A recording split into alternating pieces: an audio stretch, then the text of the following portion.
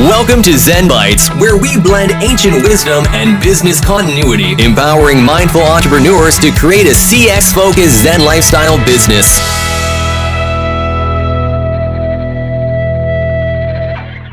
Welcome. I'm your host, Shane. And today's topic is co-creating with the universe with our special guest, Sophie McLean.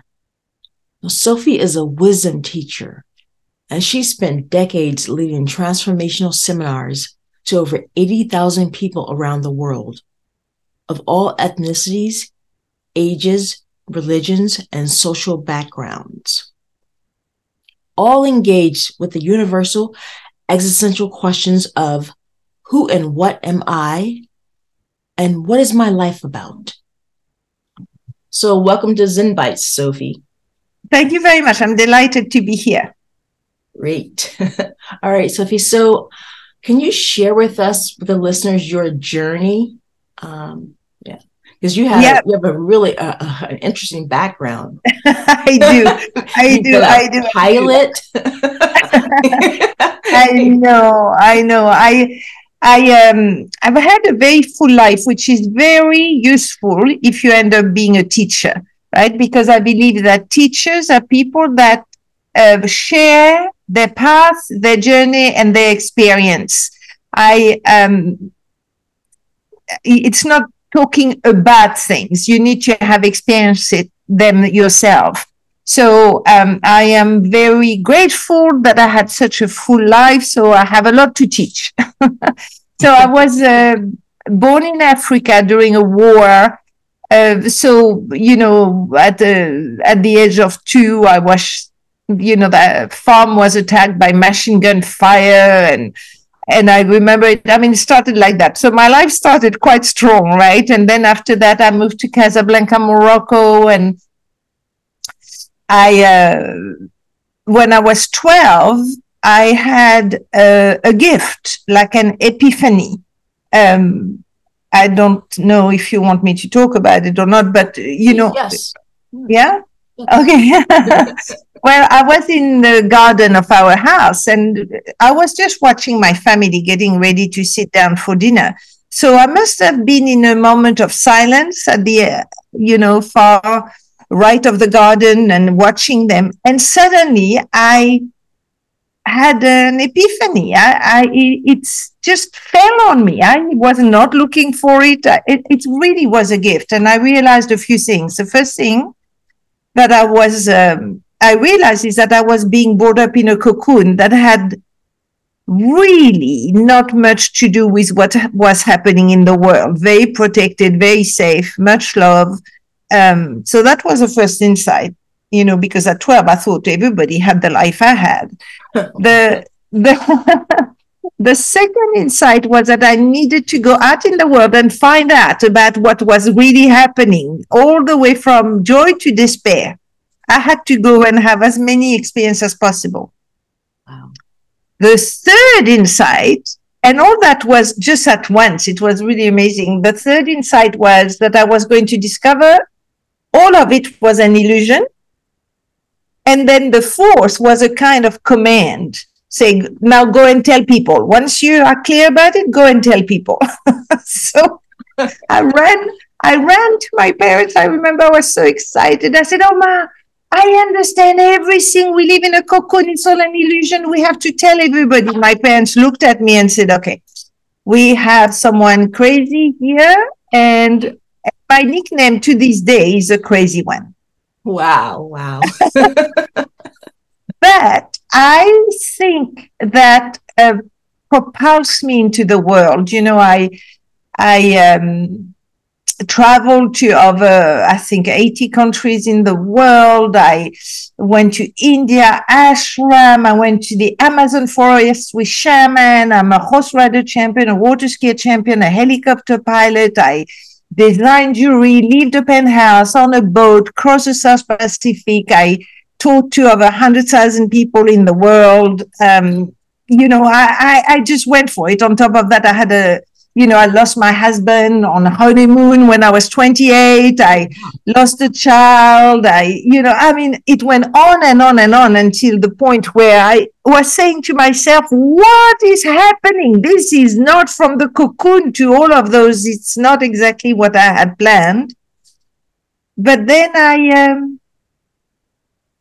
I just met someone that gave me back my alignment with myself, and I accepted it all and started to dance with the universe and co-create with the universe. I was 33 and I never looked back.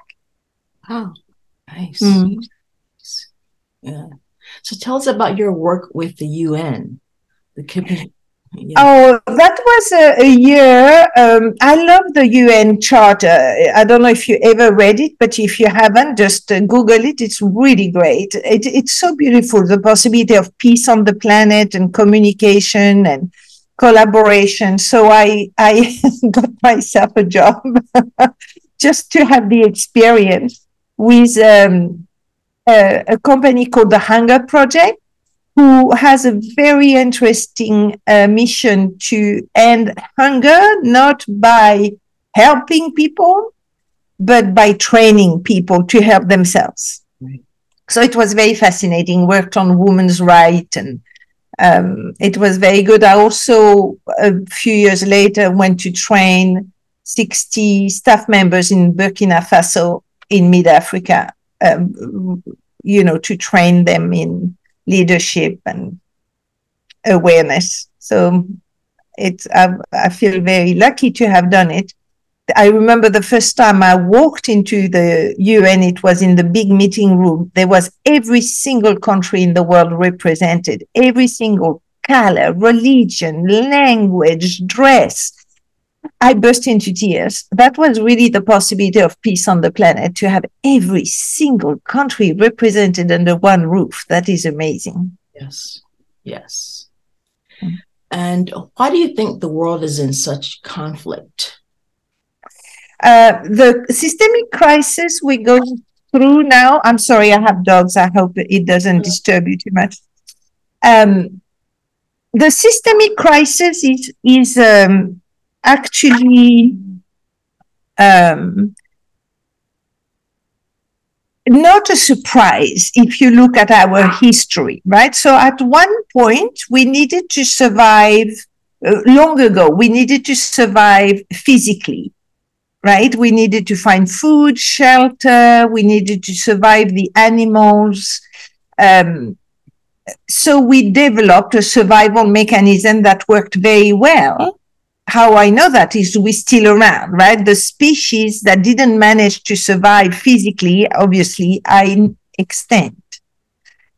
But so the survival mechanism of surviving the physical world is totally physical. I mean, I'm sure the people that are now surviving the bomb in Ukraine are doing the same thing. You've got to survive physically, right? So there is nothing wrong with surviving if it is powerfully related to reality. But if you look, Shane, most of us do not have to survive physically, right, anymore? Right. I mean, when is the last time you had a gun to your head? I hope not, exactly. Right? I mean, it rarely happens in our society. It does happen, I know it does happen, but rarely, right? If somebody does that to you, just go into survival. Right. For most of our days, we are not in danger physically. So the survival shifted to protecting ourselves to make it in life, to survive each other, to dominate, to try. There is a feeding frenzy on the external world to get energy. We look outside of ourselves, right? And what are we surviving? Well, I don't know. It's an illusion. If you don't have to survive physically, then the question is, well, what are you surviving? But if you think that the biggest fear in human being is public speaking, you can see that we occur for each other as an enormous danger. You only need to survive when you're in danger. You don't need to survive a butterfly. You need to survive a rhinoceros, right? Mm-hmm. So we shifted into a survival that is based on an illusion, and there is this frenzy on each other, domination, violence, lies, inauthenticity. It's called the ego, right? Now, I really want to say that the ego, there is nothing wrong with the ego. We have made so much progress because of the ego in medical field, technology, education. It's amazing, right, that we got to that point, but it has reached its limit. And it's now ugly, this violence, right? We are in 2023. It is time to wake up. We do not need to go on surviving to make it. We need to learn what it is to be awake and being alive. So, when you give birth in pain, right? It is painful to give birth. And I believe that the systemic crisis we're going through is the birth pain. It is, we're going to give birth to a new chapter in our evolution. Now, I know it's painful and it's frightening, and we feel even less secure and more uncertain than we ever did. But I believe it is necessary, because we need to wake up. We need to wake up to what will make a difference. Altruism, generosity, caring, communication, being for each other instead of being against each other. And is this how we create a new culture? Well, creating a new culture for humankind, yeah, you need to wake up. Like the people that are in survival and in denial about being in survival, and they don't do any work on themselves, and they don't inquire and question anything, they're really like sleepwalkers. I believe, I've never seen a sleepwalker, but I believe sleepwalkers can even walk and cook and do things, but they're not aware. Right? So I'm not even talking about enlightenment. I mean, that's way down the road. I'm talking about awakening. And for that, you need awareness, right? And awareness is very simple. It is what we teach our children when we teach them to cross the street, right? You tell your children, stop, look right, look left, and then make a choice. Okay, that's awareness. That's all it takes. From time to time in your day, stop and question. Look right, look left, listen and see. And just that practice of developing awareness as a habit will support in the creation of a new culture for humankind. And from this awareness, does that create wisdom in us inherently? Say it again. I didn't hear. And out of this awareness, does that create wisdom? So wisdom is, yes, eventually you'll get to wisdom, right? Wisdom, the definition I have of wisdom might be a little bit different. Wisdom is when you know that you hold reality of the world in your eyes, meaning that it is the way you view life that gives you your experience of being alive. So another way to say it is that you always reap what you sow. Always. It's a universal rule. If you have a life filled with loving people and abundance, this is a reflection of you. If you have a life filled with scarcity and conflict, this is a reflection of you. No need to look outside of you. You need to look in. That's wisdom. When you know it's you and only you. And can wisdom be taught?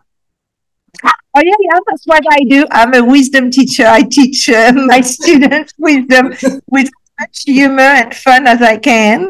I lead courses where I take people through the disentanglement of the protection they have created that had them be a sleepwalker.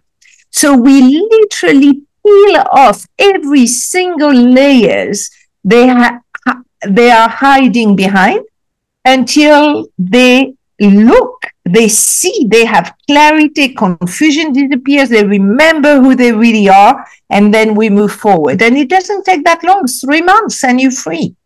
Wow. Yeah, but most people don't want to make the effort to even do a 3 months course, 2 hours a week. It's like, oh, no, give me the answer, give me the solution. Well, no, it doesn't work like that. You need to do it yourself. I'll be there with you all the way. I'll hold your hand. I'll love you. I'll encourage you, but you have to do it. They want instant gratification.